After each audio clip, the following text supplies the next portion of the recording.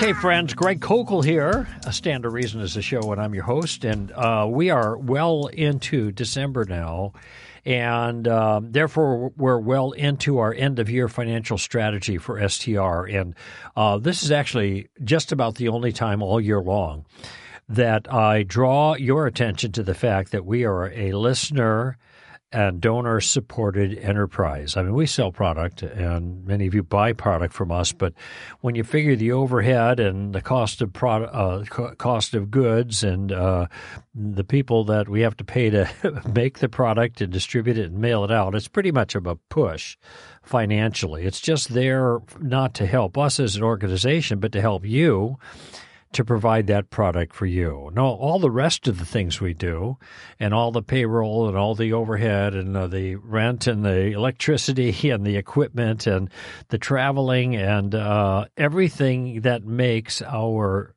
service to you, and that's the way I think of it, our service to you and our friendship with you, and I also think of it that way, possible is a result of those who give generously, and I use that in the broadest sense because some give more than others, but that doesn't mean those that give less are not giving generously for their circumstance. We are thrilled for every gift that comes in to Stand to Reason, and it goes to good purpose. We work hard.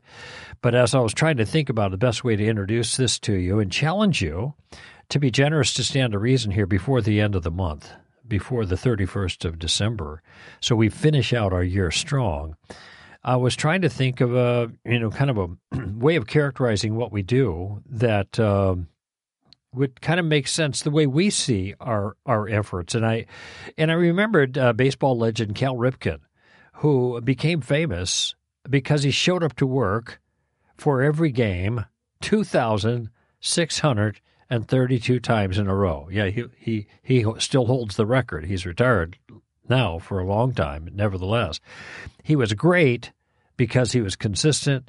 He suited up every day, and he did his job. And that is, I think, a good characterization of Stand to Reason's work ethic. That for 3 decades now, and this is our 30th year celebration, you know that. For 3 decades, we've been showing up every day. We've been doing our job and training ambassadors for Christ. And our style is we don't swing for the fences. We're not trying to hit homers.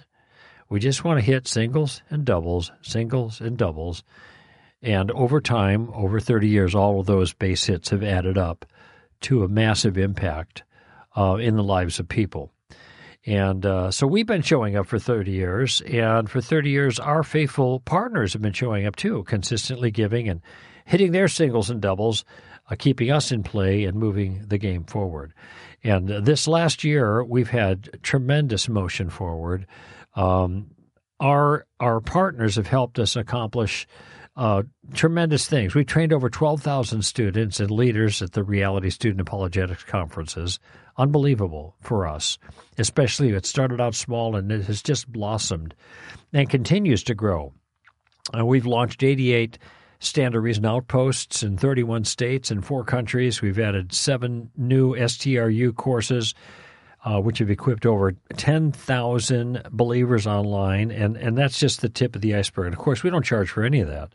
Well, we do charge for Reality, but that's a little different circumstance. We're partnering with a church that has a venue, and there are expenses involved, but we don't charge much, even for that. We want to continue that momentum. We want to continue doing what we've been doing for 30 years in our 31st year, but we want to finish this year financially strong because everything we're planning for 2024 depends on what happens by December 31st. And that's why we're thrilled, and we've been doing this for a number of years, but not at this level. Having a dedicated group of STR partners pledging a challenge amount, and this is our 30th anniversary, and what our donors, our partners have done collectively is put together a pledge of $300,000 this month to challenge you and our other friends to give generously to collectively equal or exceed that gift. It's not a matching gift. We're not going to leave any of that money on the table. They're going to give that, but they're saying we're giving, so you give. That's their challenge. And I just want to know if you'll accept the challenge and send your best gift to Stand to Reason today, tomorrow, as soon as possible. I hope you do, because people like you have made over 3 decades possible. And I'm going to say thanks by sending you a signed copy of my sequel to Tactics, which is titled Street Smarts, Using Questions to Answer Christianity's Toughest Challenges. And of course, we've been talking about that the last few weeks because it's out. And I want you to have a copy because I think this is going to really make a difference in your life. I'm thrilled about this book. It was a hard one to write. I put a lot of effort into it, and I think you're going to really benefit from this book. So now through December 27, I'll send you a signed copy of Street Smarts with a gift of any size to Stand to Reason. It's very easy to do. Just go to str.org/donate, str.org/donate to make your gift.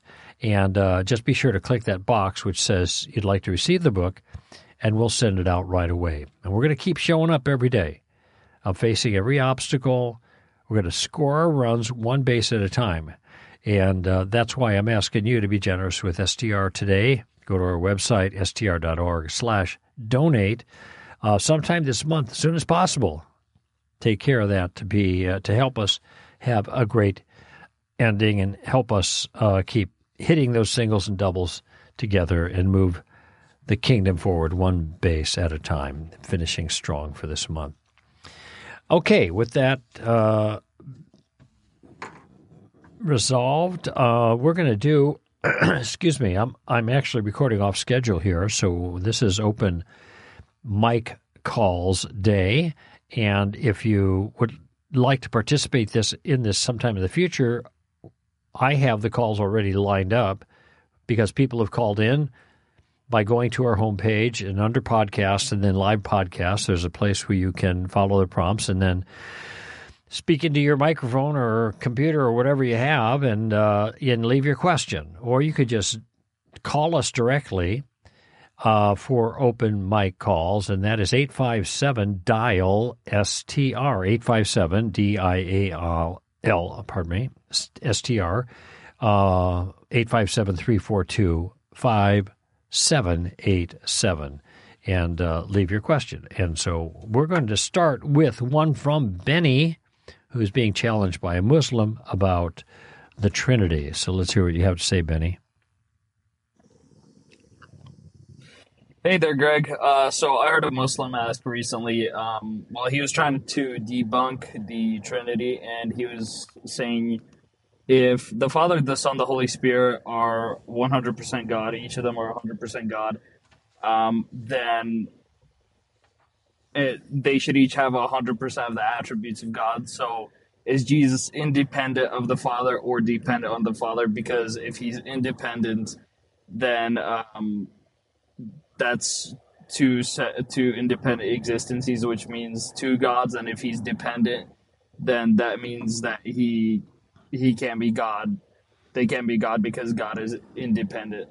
So I was just wondering how you'd answer that. Mm-hmm. If you can, then that would be wonderful. God bless. Thank you, Benny. This is an interesting question because it trades on a refinement of our thinking about things. And I've seen people get tripped up with 100% characterization in the past. Like, for example, the Chalcedonian formula for the person of Christ is that he's 100% God and he's 100% man. And people kind of reflexively say, in a reaction, as it were, wait a minute, that's 100% of one thing and 100% of another thing. That's 200%. That doesn't make sense. Well, of course it does. And it's just that people haven't understood how it makes sense. So I'm going to kind of give you some illustrations here, and then I'm going to hone in, Benny, on the particular challenge. Benny, you are 100% a human being. That means you have all of the qualities that are essential to being human. But I presume from your voice and your name, you're a male. You also have 100% of those qualities that make up maleness. Maybe you're married, and if you are married, then you have 100% of the qualities of a husband. That is, you have been joined together in matrimony with another woman. So you can have bunches of 100%. And these aren't in conflict with each other because we're talking about completely different things, all right? So Jesus could be 100% God and 100% man because he has all of what makes up God and all of what makes up man. And there's no conflict there. Now, of course, that doesn't prove what's called the hypostatic union, the dual nature of Christ, but it does go to show, as I'm giving these counterexamples, that there's nothing contradictory or incoherent about being 100% of this or 100% of that and or both plus even other 100% of other things, all right? So now the challenge has to do with the idea that Jesus is 100% God, but the Father is 100% God, but the Father and the Son are distinct. Now, something must make them distinct. And one could say, well, they're just individualized by being different persons. I mean, that's all that's necessary to say to indicate their distinctiveness. So here's Amy Hall. We're both human beings. This is kind of a broad illustration. But we are distinct human beings. We have all the qualities of being human, but we are distinct and separate humans. She's not me, I'm not her. All right? And so there's no conflict there either. The difference in this particular case is that when we say that Jesus is 100% God and the Father is 100% God, we're characterizing that statement in a different way than me saying that Amy Hall is 100% human and I'm 100% human, because we're distinct individuals where there's only one God in our theological system. Okay, so I'm not campaigning right now for our system. I'm trying to show with a legitimate concern, I'm making a distinction, a clarification that helps you to see that this isn't a problem for our system, okay? Because the word is has, philosophically or just in terms of linguistic use, 5 different senses. So you could say a person is flesh and bones. Okay, that's a parts and whole. That's a composite. It is means this and that together. Okay, there's 3 other versions that I can't recall right now, or elements of is, or definitions, or way we use the word is. But the other one that's important here is the is of essential predication. All right, the is of essential predication. What that means is when I say, Benny, that you are human, what I mean is not that you only have characteristics that are true of all human beings, but I am saying at least you have that. You are a human in that you have 100% of what is required for you to be a human being. But you actually have more than that, because you may have certain capacities or capabilities or skills that some other individual who is also 100% human, that humanness is fully predicated of them, does not have. All right? Maybe you can play the piano and I can't. All right? So there are, even though we are both, now I realize we're talking about separate individuals here, but follow me or just stay with me here. Even though we are separate, even though we each have 100% of what it takes to be a human, we still have things in addition to our humanness which distinguishes us one from the other. Okay? So in the case of God, here is our view. There is one God. There is one being who has the divine, the unique divine nature that is self-existent and has those qualities that only a perfect divine being can have. There's one of them in our system. That's true of Islam, okay? Within that one are three centers of consciousness, each of which participates or is now here's where you run into problems with the way words are characterized, but each of those who participates or have or are part of, and although there's not parts here, are the one human, rather the one divine being. So everything that's true about the Father that makes him divine is not simply true about the Son that makes him divine, but they're the same thing. They're the identical thing that makes them divine that they share. And so here, this is the is of identity. And so let me put it this way. If someone were to say, Greg Koukl is the president of Stand to Reason, what that means is that everything that is true of Greg Koukl is identical to the person who is the president of Stand to Reason. In fact, we're not talking about two, we're talking about one. One is the other. Just like, Benny, you could be the father, let's see, do I want to go that way? The person who is the father of your children is also identical to the person who is the husband of your wife. There's only one that is both. And in the same way, the Father, Son, and the Holy Spirit are not identical to each other. That is, everything that's true about one is true about the other, because on our view in the confession it says that it is the Son that proceeds from the Father. The Father doesn't proceed from the Father. The Son proceeds from the Father. There is a distinction between the Father and Son.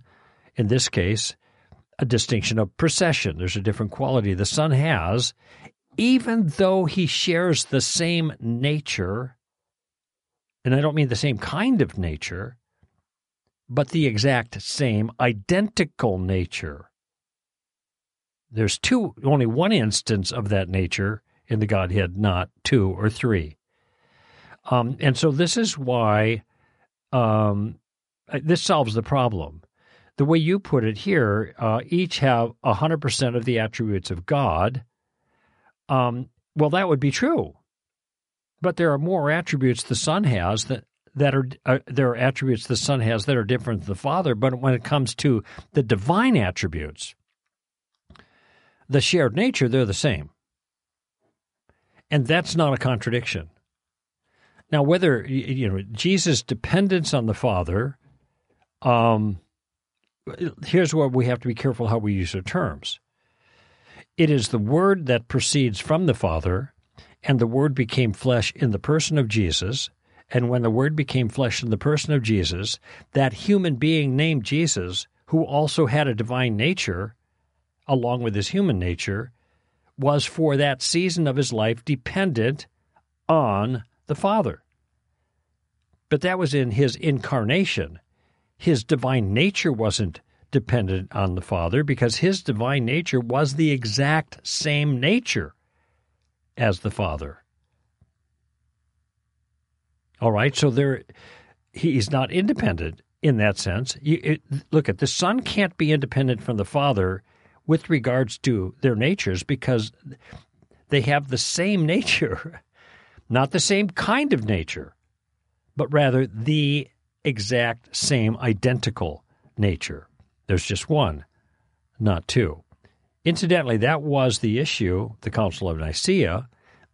Did Jesus have a nature that was like God, or did he have the divine nature? That was the debate. Homoousios and homoousios, and the kingdom, as one wag put it, was divided on a diphthong. That is a combination of vowels, differentiating the two words. They're in the Greek, okay?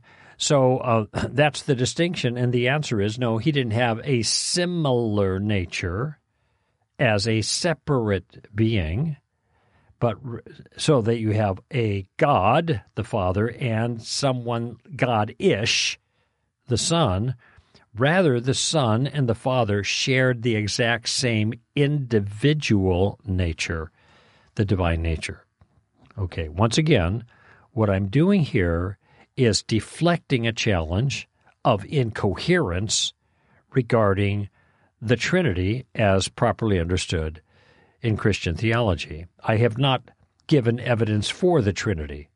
That's different. What I've done is tried to show that this objection does not go through as a defeater of the Trinity, because the objection trades on a misunderstanding of the nature of the word is, in this case. And when we say that Jesus is God and the Father is God, that is an is of essential predication. They have the essential quality of divinity, which is only had by one being in the universe, and that's classic monotheism. And so they share the same. They share the same nature, even though they are distinct hypostases or persons, as is more commonly known. So anyway, it's a bit of a mind bender. I did my best to throw the ball so you could catch it, hopefully. But thank you, Benny, for that call. Let's see what else I got here. All right. Well, this is kind of appropriate, given we're coming up on Christmas. And yes, just saying those words causes me to shudder a little bit because, all the stress that I associate with the Christmas season. I'm actually having surgery on my foot December 1st. That means I got to put the lights up before that, right after Thanksgiving, because I can't get on a ladder. I can't get on anything. I can't even walk around for 6 weeks to 8 weeks after that surgery. Anyway, all right, so let's hear from Ben Droney on his concern about my citation of Andrew Klavan right around Christmas time. Hello, Greg. My name is Ben. I've spoken to you a few times, both at reality conferences and on telephone calls. So just had a question for you. I noticed that a few times you've quoted Andrew Klavan, who currently works for the Daily Wire.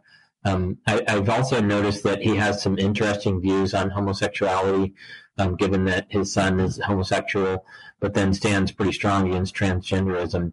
I wondered if we should be going by that example, or maybe if we need to think about, who we're quoting and who we're kind of following.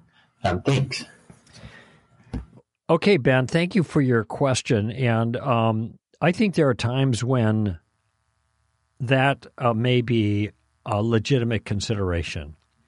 And so when there is a concept in general that we want to advance, and we have different people that have maybe stated the concept or advanced it or clarified it in a clever way. C.S. Lewis is a great example of doing that.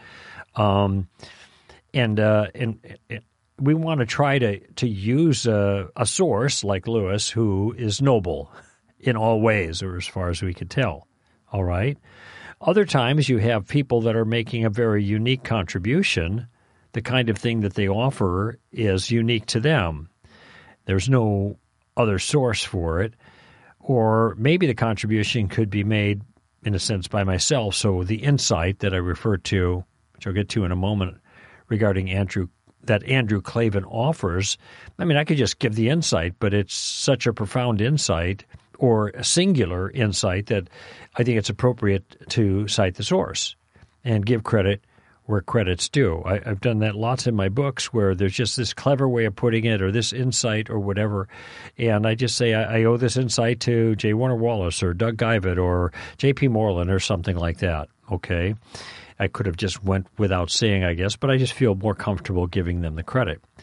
Now, in this case, apparently, Andrew Klavan, who writes for the Daily Wire, has views about homosexuality and gender that I would not agree with. I didn't know that. I don't even know who Andrew Klavan was, except for that his name was the byline for this piece that I read and have read about the last show before Christmas, I think, for the last 20 years. And the reason I read it is because he makes such an interesting point as he's comparing two Christmas fictional characters, George Bailey and Ebenezer Scrooge. And he is actually comparing and contrasting because you have certain things that are happening in each story that are very similar, but you have some contrasts too. And he makes this point to highlight something unique about Christmas and indeed unique about life and how we look at life. So here's George Bailey, who has given his life to noble causes and thinks he's a failure, where you have Ebenezer Scrooge, who thinks he's a success and hasn't given his life to anything noble. Yet each of them have a radical transformation in the way they view life, though nothing has changed in their circumstances. They have just gotten insight. Now, I think that's pretty good. It's the reason I read it pretty much every year. And in this particular case, I just don't think that whatever political views or personal views he has about sexuality, and maybe even writes about those things, has any bearing on the legitimacy of this observation. And I guess I don't get the sense in reading this piece that he wrote that I'm somehow lending credibility to views that I don't agree with. I guess there are some occasions where that might be the case, and then I'd want to change my my source, or maybe not even abandon that citation. I'll give you a good example, and it even makes me a little bit uncomfortable now just to mention this name as an example here. But Ravi Zacharias has made a tremendous contribution, objectively speaking. I mean, if you look at the books that he wrote and the ways that his talks have influenced people, that's there. Now, it turns out in his personal life, there were all kinds of problems. I mean, and that's probably an understate. He's been completely discredited as an individual. He's gone now. But the things that were learned about him after he passed away in, 2019 or 2020, have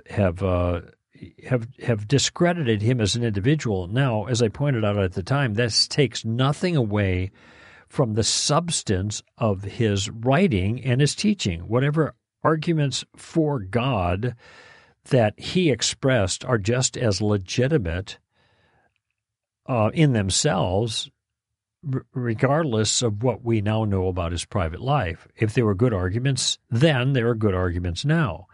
But what we know now is somewhat poisoned the well, and so I'm not inclined to ever cite him about anything, because I'm sure whatever point I'm trying to make, I can validate that, undergird it with a citation from somebody else who finished well. Let's put it that way. So now there's an example on the other side, and these become judgment calls.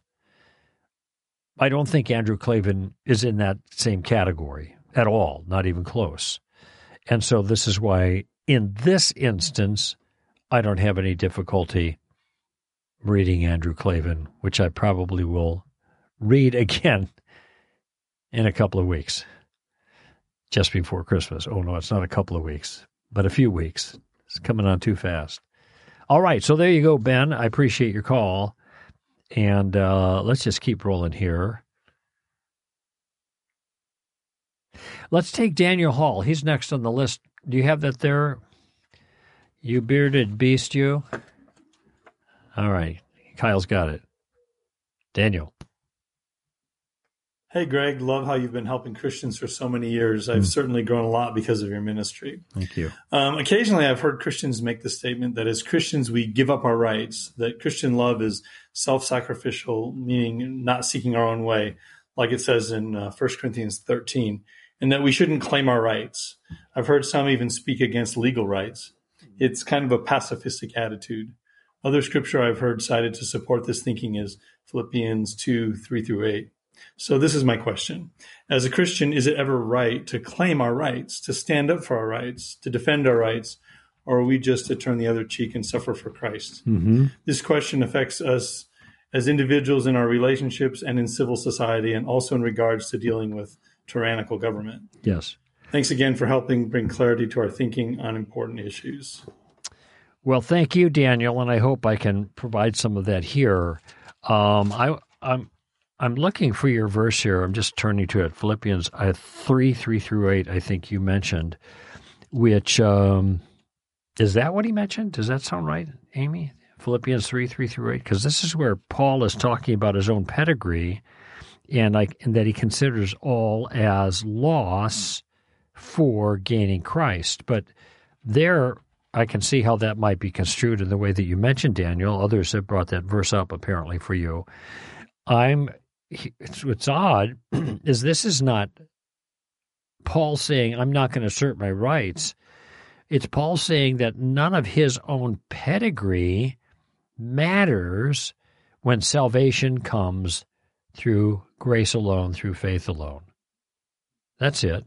I count all things to be lost. Go ahead, Amy. Oh, 2. Okay, I'm in the wrong chapter. Yes, as I was saying, Philippians 2. So let me see what that says. Do nothing. All right. Do nothing from selfishness or empty conceit, but with humility of mind, regard one another as more important than yourselves. Okay, I know this passage really well. It surprises me a little bit that it has been invoked in this way. Do not merely, now the merely is in italics in the New American Standard, which means it's not in the original, but it's in, the translators infer it from the original. It's implied there, and so they put it in for helping to make more sense of it. Not merely look out for your own personal interests, but also the interests of others. And by the way, that word also is why they put merely in there. Because if it just read, do not look out for your own personal interests, but also for the interests of others, that would make sense.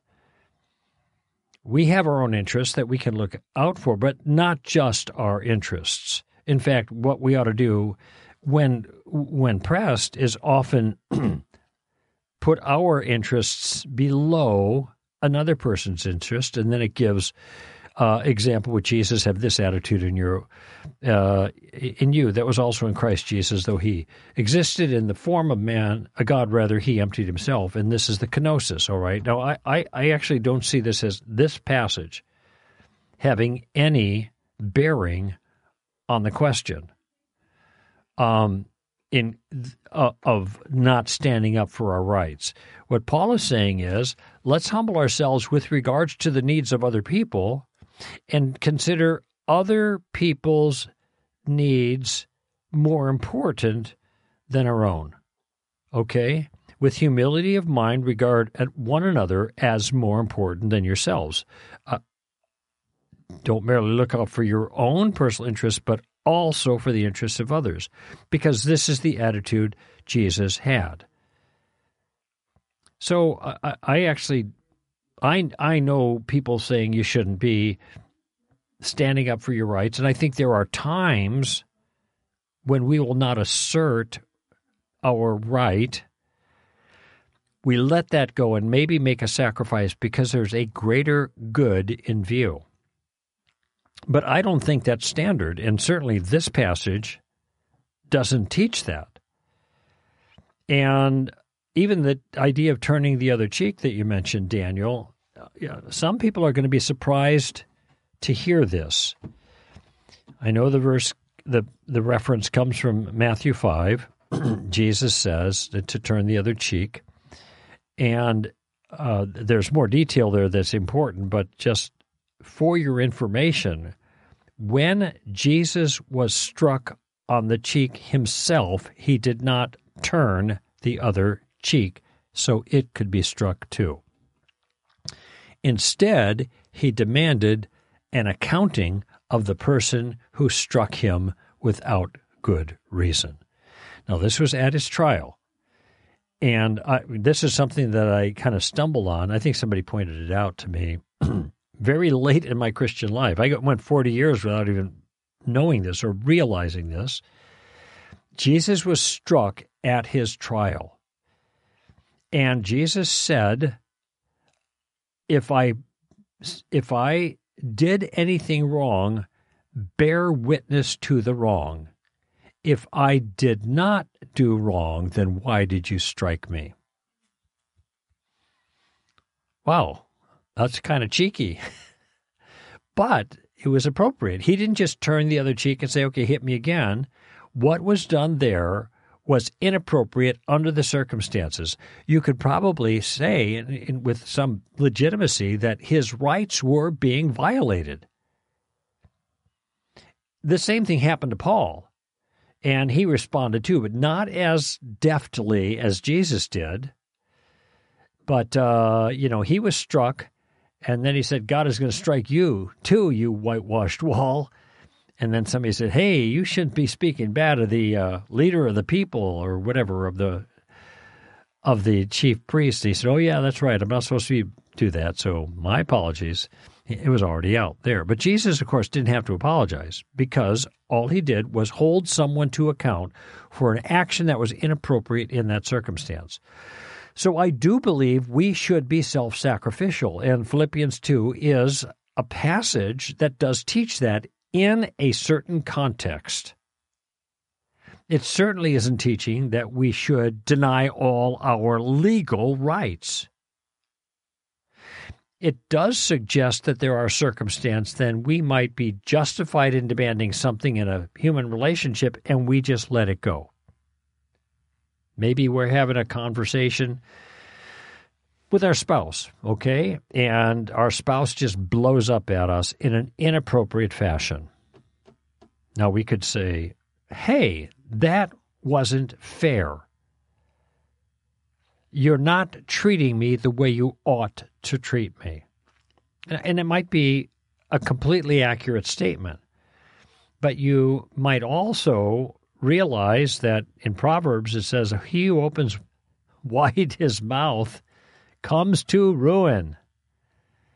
And there's safety in just not responding sometimes. And so therefore, when someone does that, you just stay silent instead of escalating the conflict. All right? So that would be a time you're being self-sacrificial. You're just absorbing the mistreatment and you just let it go. And there's nothing wrong with that. In fact, there are times it's the wise thing to do. It's the right thing to do.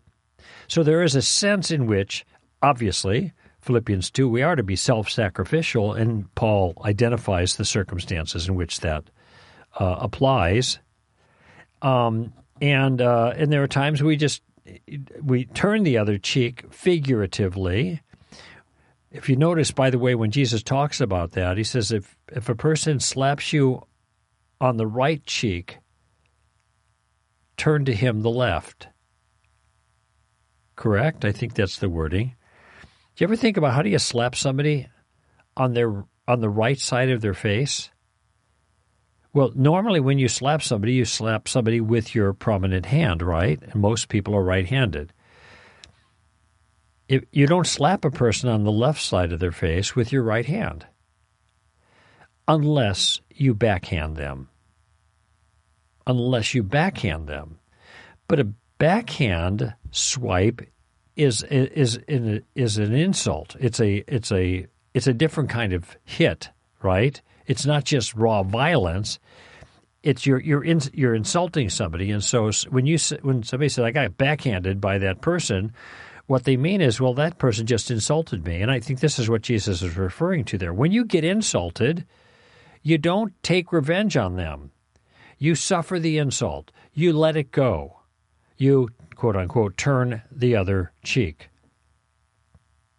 But he is not preaching nonviolence there, nor that we should not hold people accountable in certain circumstances for wrong behavior, because he did the very same thing when he was struck on the cheek at his trial. So, hope that helps, Daniel. Moving along here, wow, we're getting a lot of them today.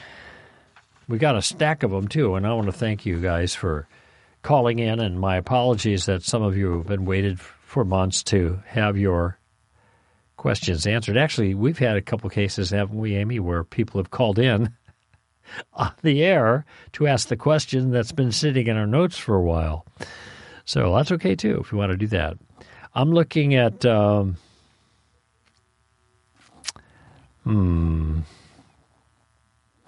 Let's take Amy's call, a different Amy Bassler, and she has a question for me. Hi, Greg. My name is Amy, and I first want to say how thankful I am for you and everyone at Stand to Reason. I've really been blessed by your ministry. Thanks, Amy. Anyways, I've had something come up recently with a friend who's a new believer. She told me that her and her husband were going to help move a friend in with his girlfriend, who are both unbelievers. And when I first heard that, it didn't quite sit right with me. So I didn't say anything to her, but just spent some time thinking about it and asking other friends who are more mature believers and whose opinions I really trust what they thought. And most of them said that they would help the friend move in because it was a way to show the love of Christ to them. And it could be an opportunity to discuss the gospel with them. However, after I had thought about it more, I felt that how could you sort of move someone into this situation of continuous sin and at the same time share the gospel with them seems sort of hypocritical. And if Jesus in John 8 told the woman to go and sin no more, then I feel like it would not be a way to show the love of Christ to them. I'm just wondering what your thoughts are and how you would handle that specific situation. Thanks so much. Well, thank you, Amy, and I sure appreciate the call. I just realized probably no need to read the last names. We have the last name, but I was trying to distinguish with our Amy. But in any event, this is a little bit of a hard one for me because I definitely see your point, and I see the point of the friends who said they can assist. Now, I'm not sure I agree with your reason for being concerned. I have another reason. Obviously, this is a circumstance that entails sin. They're moving in together. I don't think that moving in together is the sin. The sin is the cohabitation or even the sexual behavior that is consistent with the cohabitation, which sexual behavior pretty much guarantee has already been going on. So it isn't like you're encouraging them into a new behavior that isn't already going on. It isn't starting a pattern of continuous sin. It has been continuous sin and will continue on as they live in the same dwelling. I don't see it's hypocritical either. I do have a concern, but those aren't the concerns. A hypocrite is a faker. That's the best way to think of them. The word hypocrite comes from the theater industry, the Shakespearean, and back in those days, sometimes people would play multiple parts, but they would wear different masks, a mask on a stick or whatever they put in front of their face, and so representing these different characters, and that was called a hypocrite. That's where the concept came from. So I think in this case, the root concept is helpful for us understanding what the word actually means. It's not somebody who's inconsistent, because we're all inconsistent. It's someone who's a faker, who says one thing but really does something entirely different. That they don't really believe what they say they believe, but they're they're a big phony. Okay, sometimes it's difficult to tell, whether they're a phony or whether they're just inconsistent. But nevertheless, that's what a hypocrite is. And I don't think for a believer to help a non-believer, especially for the reasons that you said your friends would do that, is an example of hypocrisy. Now, I think there is an issue of abetting the sin by helping them go move in together. I wouldn't, for example, if somebody wanted to get an abortion and they were intent on it and I couldn't talk them out of it, I wouldn't drive them to the clinic. In that case, I would feel like I was abetting that sin. And there's probably a number of circumstances like that I just wouldn't feel comfortable. I think it would be wrong participating with them in as an actual participant in the sin. I guess I'm not sure if this falls into that category. I understand the point your friends are making. Well, this is an opportunity to show them love and a kind of, in some way, appropriate non-judgmental attitude. Because if you were to tell your friends, look, I'm a Christian, and I don't believe in people living together, and therefore I'm not going to help you out, I think that would just come across, not in the spirit that you actually mean it, but would come across as small-minded and petty and snooty and your nose in the air and whatever. And so that's not going to help. As judgmental. And we don't want to come across that way in a circumstance like this because we don't expect non-Christians to live like Christians. Non-Christians live like non-Christians. That's what they do. Okay, and so we don't put that requirement on them. They're going to live together, so we're not going to make a big fuss about it with our nose in the air. There's probably all kinds of other things that they're doing that are wrong too that we wouldn't make a fuss about, but this is one of them that we would. Now, again, just declining the offer or opportunity of helping them move in together, that may be what you feel is the right thing to do. And you could try to do it in a non-judgmental fashion. I don't know that it actually ties you to the behavior, what happens in that place after they move in, but you may think it does. So I think each individual is going to have to decide for themselves. This is one of those areas that I think I think there is a right and wrong answer about this. It's not subjectivism, but I think it's hard to figure it out. And so people have to do the best that they can based on their own information, knowledge, and conscience before the Lord. So, Amy, if you are not comfortable with this, I guess it wasn't you, it was your friends. I certainly wouldn't judge the Christian friends for helping the non-Christian couple move in together because they have the best of intentions, and I think this is a hard call. So I'll just leave it at that. Amy, all right? We look at the clock. We got about 7 more minutes. Let's see. Okay, let's try John Phillips. He's next in line. Hello, Greg. I've got a question for you.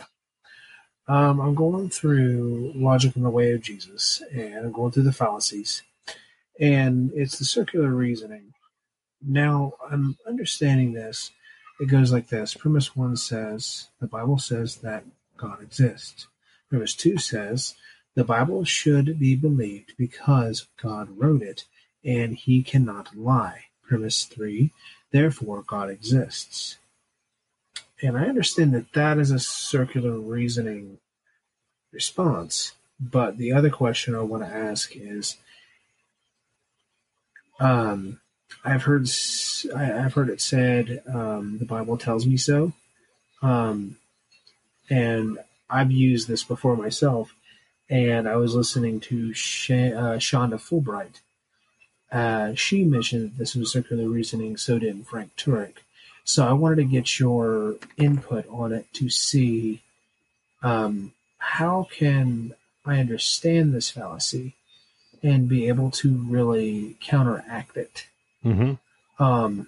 And be able to educate not only myself, but my class as well. Thank you. Okay, thank you, John. A couple of points that are important. Circular reasoning happens when you have a syllogism either expressed or implied. Now, a syllogism is a line of reasoning, okay? The very simple example is all men are mortal, Socrates is a man, therefore Socrates is mortal, all right? So what you have is two premises that, when taken together, entail a conclusion. They are a certain form, and if this form is correct, which in that case it is, you can readily see that the conclusion follows. Okay? When the form is correct and the conclusion follows from the form, in the example I just gave, then that's called a valid argument. It's valid. Doesn't mean it's true. Because you not only have to have the right form, and if you don't have the right form, then you have a formal fallacy, but you also have to have true premises. If the premises are not true, even if it's not true that all men are mortal, for example, or if it's not true that Socrates is a man, then the conclusion is not sound. When you have the right form and true premises that don't have any ambiguities in the wording, that's called equivocation, then you have a reliable conclusion. And that conclusion, that syllogism or line of thinking, is then called sound. Okay, so sound reasoning goes through of necessity. But what we have here is God exists. Here's your syllogism, the way you gave it. God exists. God wrote the Bible. Therefore, God exists. Now, that doesn't even make sense to me. But in one sense, it is an example of circularity, and most circular reasoning is subtle. Let me just put it that way. Okay? The problem with circular reasoning is when the evidence you have for the conclusion, let me back up and put it this way, this will be easier, that your conclusion is evidence that you have for your is evidence you have for the conclusion. You have to assume the truth of the conclusion before you can work through your argument, okay? John never lies, you say to somebody. How do you know John never lies? Because he told me so, and if he never lies, he's not going to tell a fib. John never lies. How do you know? Because he told me so. And if he doesn't lie, notice right there, if he doesn't lie, then he's not going to tell a fib. But isn't that what you're trying to establish? How do you know he doesn't lie? You have to assume he doesn't lie for your kind of awkward argument to work. Okay? And so that's an example of circularity. All right? There's I'll give you a not so, let me check my clock, a not so obvious example. When a materialist complains that somebody has invoked God as a causal agent in some kind of creative act, like the origin of the universe, or especially the origin of life. So we have a biological issue going on there, and they say, well, that's called God of the gaps. Now, why would they consider it a gap? Remember, the evidence that we are trying to present here is to show that an intelligent creator is responsible for the result that we see here, maybe DNA double helix or the information there. And so they say, no, that's the God of the gaps. Why would they say that? They say that because there is no naturalistic explanation. But there will be in the future, they presume. And you've stuck God into a gap there. Now, that is subtly circular because the thing at issue is whether or not naturalism is adequate to explain all the biological phenomena, or do we see things in those phenomena that give evidence for an intelligent designer? And when somebody dismisses the evidence for an intelligent designer, saying, well, you're just filling in the gap, of course we know we're not just filling in a gap. The gap is filled by our solution because there's evidence for the solution. But they are pressing that because what a gap is no naturalistic, materialistic solution. But that's the whole thing that's at issue here. And so they say there's a gap because they haven't found a naturalistic answer.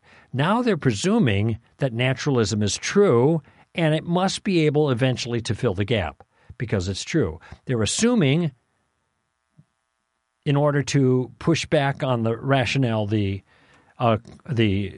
intelligent design person has offered, that their view is true, when that's the very thing that's at question. So there. I don't understand why the phrase, the Bible tells me so, is circular, because it's just one statement. I'd have to see the whole line of reasoning. I could say, I believe it's true because the Bible tells me so. That would be true for me. I mean, I would think that's the case. I could say that. But that's not circular for me to do that. If I said, well, the Bible is true because it tells me so, and it tells me it's from God, and if it's from God, God won't lie, that's circular. I got to presume my conclusion to make my case, something like that. It's also called begging the question, although I think there's a subtle difference between circular reasoning and begging the question. Anyway, John, I hope that helps you and your class. All right, that's it for this show, friends. Greg Koukl here for Stand to Reason. Give 'em heaven. Bye-bye now.